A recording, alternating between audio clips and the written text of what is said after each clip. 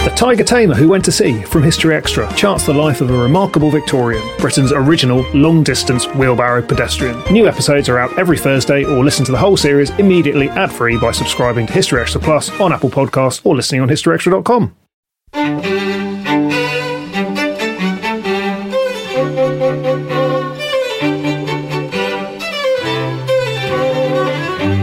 Hello and welcome to the History Extra podcast from BBC History Magazine, Britain's best-selling history magazine.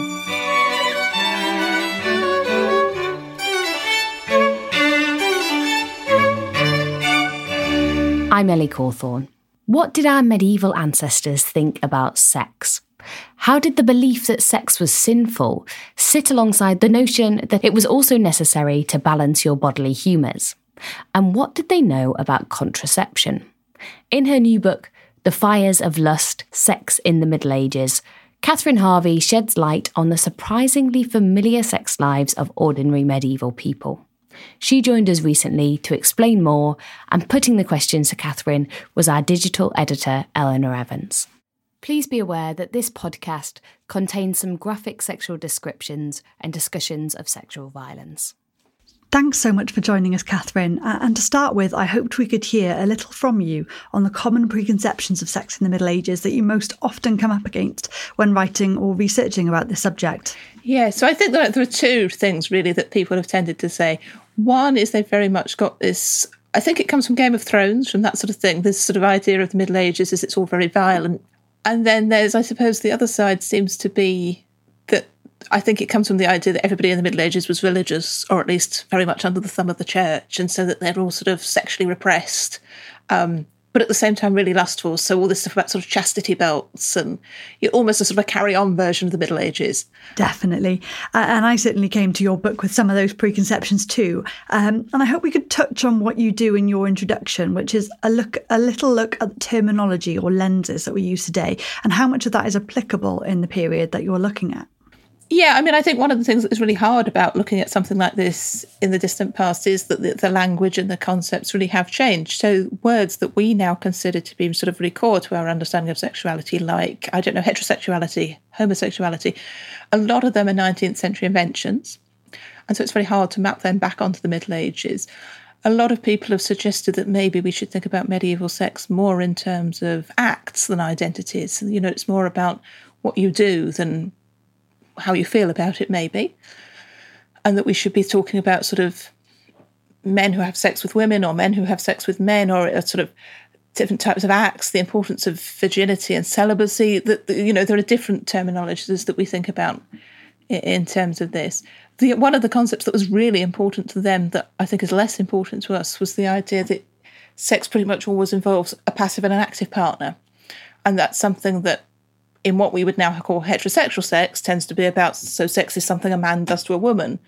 But we actually see, even when they talk about same-sex sex, they tend to try and force couples into those roles. So definitely when you get prosecutions of men who have sex with men, often they talk in terms of the passive and active partner, and the active one gets punished more harshly. And a lot of the very, very few cases of women who have sex with women who end up in the court, but a lot of them are still constructed in terms of one woman passing herself off as a man or taking the man's part. And so that's completely alien to us. I see. So that's a bit of a readjustment then when thinking about the attitudes of medieval people to a lot of these subjects. But I also wanted to bring in now the church, because it's inescapable just how much of an impact the church and Christianity or religion has on this subject in the Middle Ages. Yeah, I mean, as we all know, the medieval church was really, really powerful in Europe in the Middle Ages, and most people were, at least sort of broadly speaking, Roman Catholics, although I do, talk in the book about other religions as well, but that was the dominant idea. And so a lot of it goes back to the Bible, and in particular to the story of Adam and Eve, and to the idea that somehow before the fall, sex would have been sinless. And in fact, there are all sorts of mad discussions about what sex would have been like in the Garden of Eden, and some people think it would have been much, much better, although unfortunately Eve ate that apple too quickly and they never got the chance to find out. But once she's done that, and the fall of man and sex is inherently sinful according to the church after that. So that's a really important thing for medieval people. also, of course, the Church's obsession with sort of virginity and sexual purity, and the real sort of focus in the later Middle Ages on virgin saints, the Virgin Mary being the most obvious example, but there are lots and lots of them. So sort of for some people, that's the only really good way to be. Although I think the Church does take a sort of a fairly positive approach to marriage, and that's good too, if not quite as good. And then there is also this interesting strand about sort of saints like Mary Magdalene, who was a former prostitute who repented and became a follower of Christ. And I think in the later Middle Ages offers hope to a lot of Christians, because if she could be redeemed, well, maybe so can they. So I think a lot of people have got the impression that it's all sorts of sin. And there is a lot of sin, but it is a bit more complicated than that. So I hope comes across in the book. Absolutely. I found that really fascinating, that there's obviously this idea of it being sinful behaviour and something to repent for, but also there's this contrast with other attitudes that sex was associated with health or with well-being, and the idea that sex could be good for you too, or to help balance your humours. Yeah, and as you say, inevitably, because everything in medieval medicine comes back to humours, it's very much seen in a humoral context. And sex, I suppose, is almost a form of excretion. So it can be a way to help you balance those humours, which means that, regular sex is good for you, according to medical theory. You mustn't have too much or too little. There are stories about, it's mainly clerics who die of not having sex. There's several stories about bishops and things who die of celibacy. Thomas Becket was told by his doctor, apparently, that he should give up celibacy or he would die. And of course, being a good saint, he went, well, I'll chance it. But on the other hand, there are stories about, and it is usually men who die of having too much sex. And so that can be equally bad for you. So moderation is the key, at least in medical terms. Right, and there was a difference as well in the beliefs of how it affected men and women, wasn't there? The idea that men were hot and dry and women were cold and wet. How did these affect ideas about sex? Yeah, so men and women are sort of, as you say, different in their humoral complexions. And that means that I guess men, because they're already hot and dry, if they expel too much semen, then they're drying themselves out. And there are literally stories about men who sort of have too much sex and their brains dry up and their eyes shrink to the size of currants, and that's what gets them. Women, because they're innately cold and they're warmed by sex, they seem to think that it's difficult for a woman to have too much sex, and that sort of their humoral biology makes them innately lustful. Because whereas we've very much got the idea, this Victorian idea of the sort of women being frigid and not really liking sex, the medieval idea is very much that, their biology makes them very lustful, that they want to have lots of sex. The danger for women of not having sex is that you don't expel enough seed, and then it sort of blocks up in your body and you die of suffocation of the womb. Nasty stuff. Yes, there are lots of interesting theories there that I'm sure we'll continue to hear more about. But you've mentioned marriage and how marital sex was viewed already. But if we can go a step before that, how easy or difficult was it to sort of get together or date? How did people do it? Yeah, I mean, this is something we probably don't know as much about as we would like. I suppose a lot of people have got the idea that it was sort of all arranged marriages and all very young people getting married. And I think one of the things that I found actually was that, apart from maybe at the very highest levels of society, most people have quite a lot of agency, and most people don't get married until they're at least in their late teens, and sometimes their early 20s is the average in parts of Europe in the Middle Ages. And so there are lots of considerations about sort of what your family wants.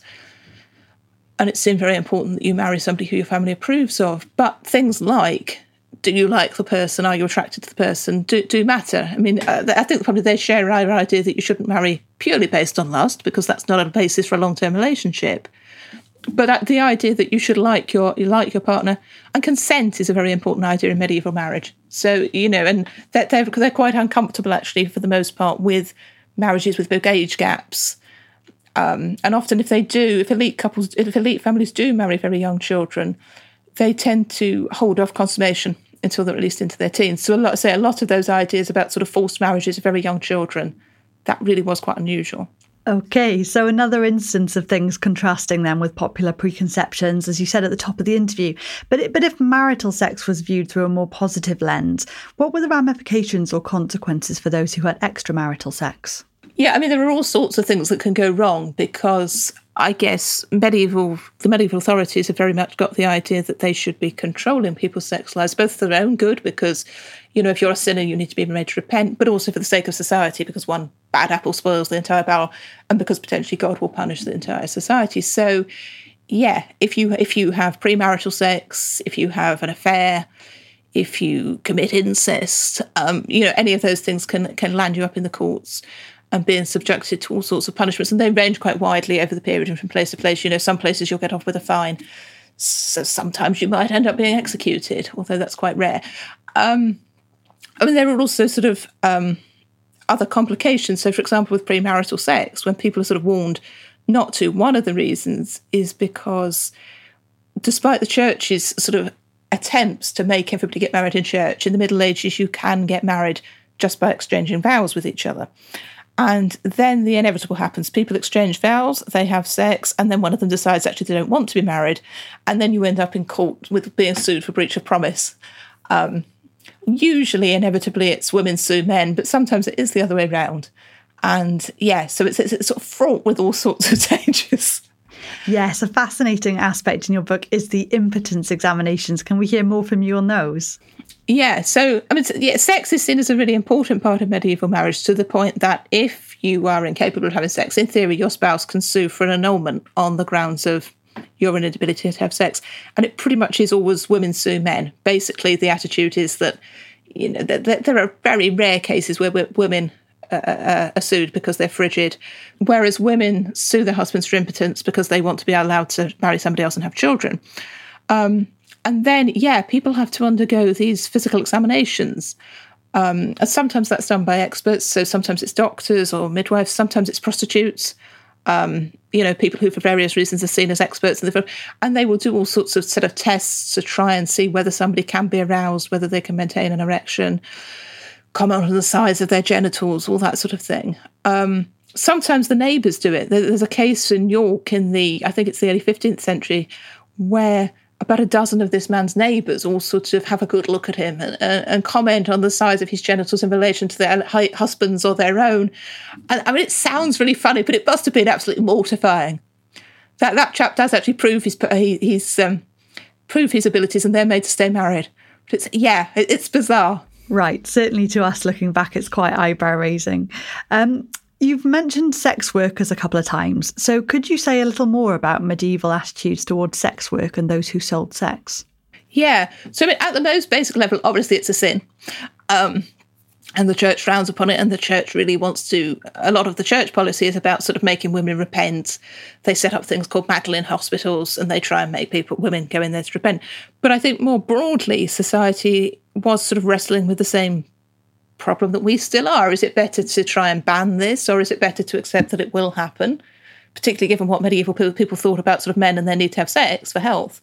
Did you sort of allow it to happen and regulate it? And so we see a shift over the course of the Middle Ages from banning being the normal thing and expelling sex workers from cities to gradually, towards the end of the 13th century and increasingly in the 14th and 15th, we see towns having licensed brothels and official red light districts. And so women are allowed to work from those, and they are regulated by the city authorities. And in some ways that works really well, but there are also a lot of problems, as you see in the book, and unsurprising ones, violence by clients, exploitation by pimps, trafficking. But I think what is really interesting is that within these regulated brothels, they do try and deal with problems like that. So, we've maybe got this idea that sex workers in the Middle Ages are just the lowest of the low and deserve what they get. And actually, they didn't seem to have behaved like that. They do seem to have gone, they would prosecute men who beat up prostitutes. They would, to try and introduce regulations to stop exploitation. So, it's really interesting, really quite complicated.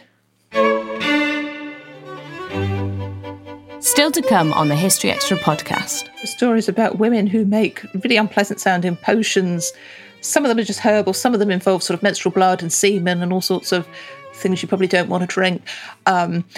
Some people think that when you take communion, you keep the communion wafer in your mouth, and then you kiss somebody with that still in your mouth, you'll make them fall in love. This episode is brought to you by ZipRecruiter. Daylight saving time is once again upon us, as is the debate about whether it's truly needed or not. But if you're hiring, it really doesn't matter. Because even though it may feel as if your day is longer, it won't help you find qualified candidates any sooner. There's only one way to do that: ZipRecruiter. Once you post your job, ZipRecruiter sends it to 100+ job sites and then uses smart technology to find people with the skills and experience to match the position. So spring forward with ZipRecruiter. 4 out of 5 employers get a quality candidate within the first day. Try it for free at ZipRecruiter.com/extra. That's ZipRecruiter.com/extra. From what you've said so far, it does seem like women had a little more agency than is generally assumed in the period. And I wanted to ask about how much that meant for the obvious consequences of sex in terms of reproduction. What was known or understood about sex and reproduction, and how much did that affect relationships? Was there any contraception available? Yeah, so there's a lot in medieval medical texts about sort of reproduction and how to get pregnant and how not to get pregnant. I think probably one of the most surprising things for a lot of people is how much emphasis there was on female sexual pleasure as being necessary for conception, because they think the general theory is that both the man and the woman have to produce seed and they have to mix. And so, you both need to orgasm to enjoy this. So there's a lot about that in medical texts. They do all sorts of complicated tests in terms of fertility and infertility. They've got all sorts of theories about how you should have sex if you want to have a son or a daughter, all sorts of theories about when you shouldn't have sex. You can do tests for infertility. And actually, they're surprisingly open to the idea that it might be the man who's the problem. We tend to think of, thanks to Henry VIII, I think, we tend to think, the woman always gets the blame. But actually, that's not strictly true. And then, contraception. People did use contraception. There's a surprising amount in medical texts about coitus interruptus. Churchmen are quite worried about the fact that there might be a loss of that going on. There are all sorts of weird contraceptives, some of them very much based on humoral theory that sort of very much are thought through and make sense in terms of the medical theory of the day. Some of them seem a bit weird. There's a story about a woman who has had loads of children and then she swallows a bee and never gets pregnant again. Don't think anyone should try that one. And then, abortion also is something that comes up in the court records. People taking potions. Usually people take sort of purgatives, sometimes go to the doctors and sort of claim they're suffering from chronic constipation or something to get a purgative that they hope will cause an abortion. Quite a lot of stories about people striking women in the belly to try and produce a miscarriage. It's very hard to know how common it was because, of course, the incentive, it's a very private thing and there were good reasons to try and keep it private. But I think what we can definitely say is it did happen. It has always happened. To pick up on what you said then about things being behind closed doors in that way, you make the point in your book that because of the events that are inevitably recorded, perhaps they paint a picture that's somewhat bleaker than the truth, and that though you do hear of some violent or bizarre instances, most would have fallen somewhere between the two. Yeah, and I think this is a real problem, that for a lot of these things, all we've got is sort of the prescriptive records of the church and the court records, and so you get all the things that went wrong. And I guess, where this maybe really comes across is when you try and look at same-sex relations, because basically the only really clear cases we've got are in court records where people are being punished. And sometimes you get some really interesting cases where you can sort of see in the record there was a sort of a serious long-term relationship going on in here. But often it's the problems, it's the people who've got caught. And so you're left sort of, there are some really interesting tombstones, for example, with two people of the same sex where you might be tempted to go, well, maybe this is a relationship. But you are, largely dependent on these problematic and really hostile sources. And that is a great shame for somebody trying to piece it together. Absolutely. You write that some sources are infuriatingly vague. Yeah, that's being a medievalist for you.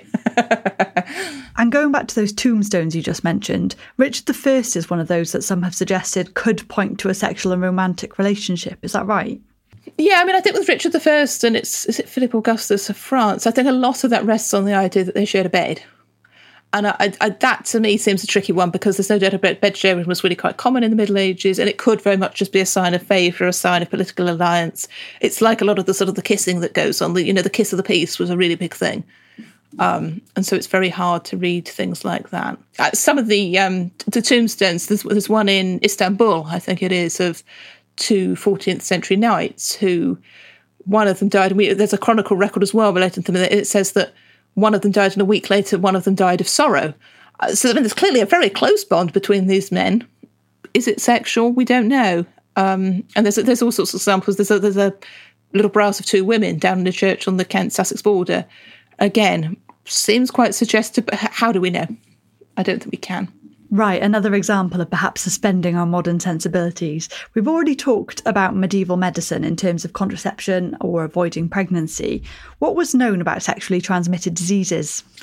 They were probably sort of a bit less concerned about that than we were. The balance does seem to be the real thing. But they do think that there are certain diseases that can be transmitted that way. One of them they're quite worried about is leprosy.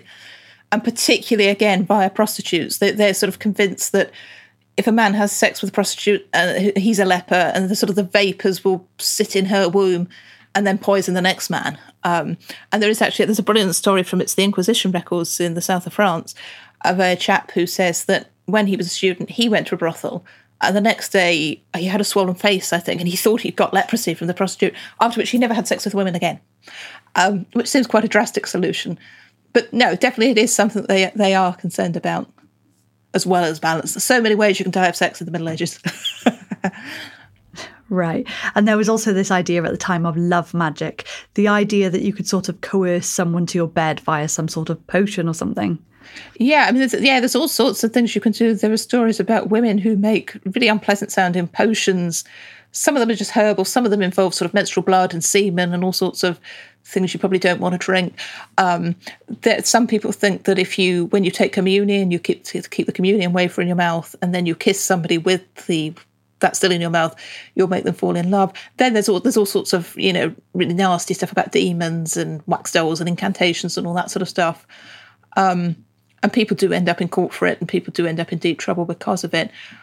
Interestingly, one of the things that really bothers them about that is not just that it's magic, which to them is a really powerful and dangerous force, and obviously they're worried about it from that point of view, but also this idea of consent again. Actually, they are worried that people are being made to have relationships against their will, and that sits very uncomfortably. Well, on that then, while you've said that medieval sex wasn't perhaps as characterised by violence as we're led to believe in some parts of popular culture today, there inevitably was sexual violence. Can we hear a little more about attitudes to that? Yeah, I mean, this was, probably by far the hardest chapter of the book to write, because a lot of the material, as you've seen, is really quite deeply unpleasant. I think probably they did take it more seriously than we think they did. Rape is a capital crime in parts of Europe in the Middle Ages. Men do end up in court for it. They do get punished for it. They're particularly concerned about cases that involve very young girls or children. And so I think it is something that generally they did share our repugnance at. But at the same time, they are quite reluctant to convict men. Women are made to do really quite horrible things in terms of proving, you have to raise the hue and cry. And as parts of Europe, you have to sort of scratch your face and rend your hair. The conviction rates are horribly low. There's a lot of covering up within the church, within institutions. I don't know. I think one of the things I find most depressing about it actually is how little has changed, and how low the conviction rates still are, how much still gets covered up, and horrible stuff. Yes, very challenging history indeed. But I do think that's such an interesting point, that there are some medieval attitudes that seemingly do prevail today, the burden of proof, just an example there. And do you think it's fair to say that we shouldn't then necessarily other medieval attitudes to sex quite so much, or feel superior somehow that our attitudes are so different? I think so. I mean, I think it does seem to me that they were sort of grappling with a lot of the same issues that, a lot of things that we struggle with, they did. That maybe some of the framing around it in terms of the church ideas and some of the medical theory is now very to ours. But that ultimately, I think there were a lot more similarities than I expected to find. And that some of these sort of individual stories in the book, I hope, sort of really chime across the centuries. That was Catherine Harvey. The Fires of Lust, Sex in the Middle Ages is published by Reaction Books and is out now. Thanks for listening. This podcast was produced by Ben Hewitt, Jack Bateman and Brittany Colley.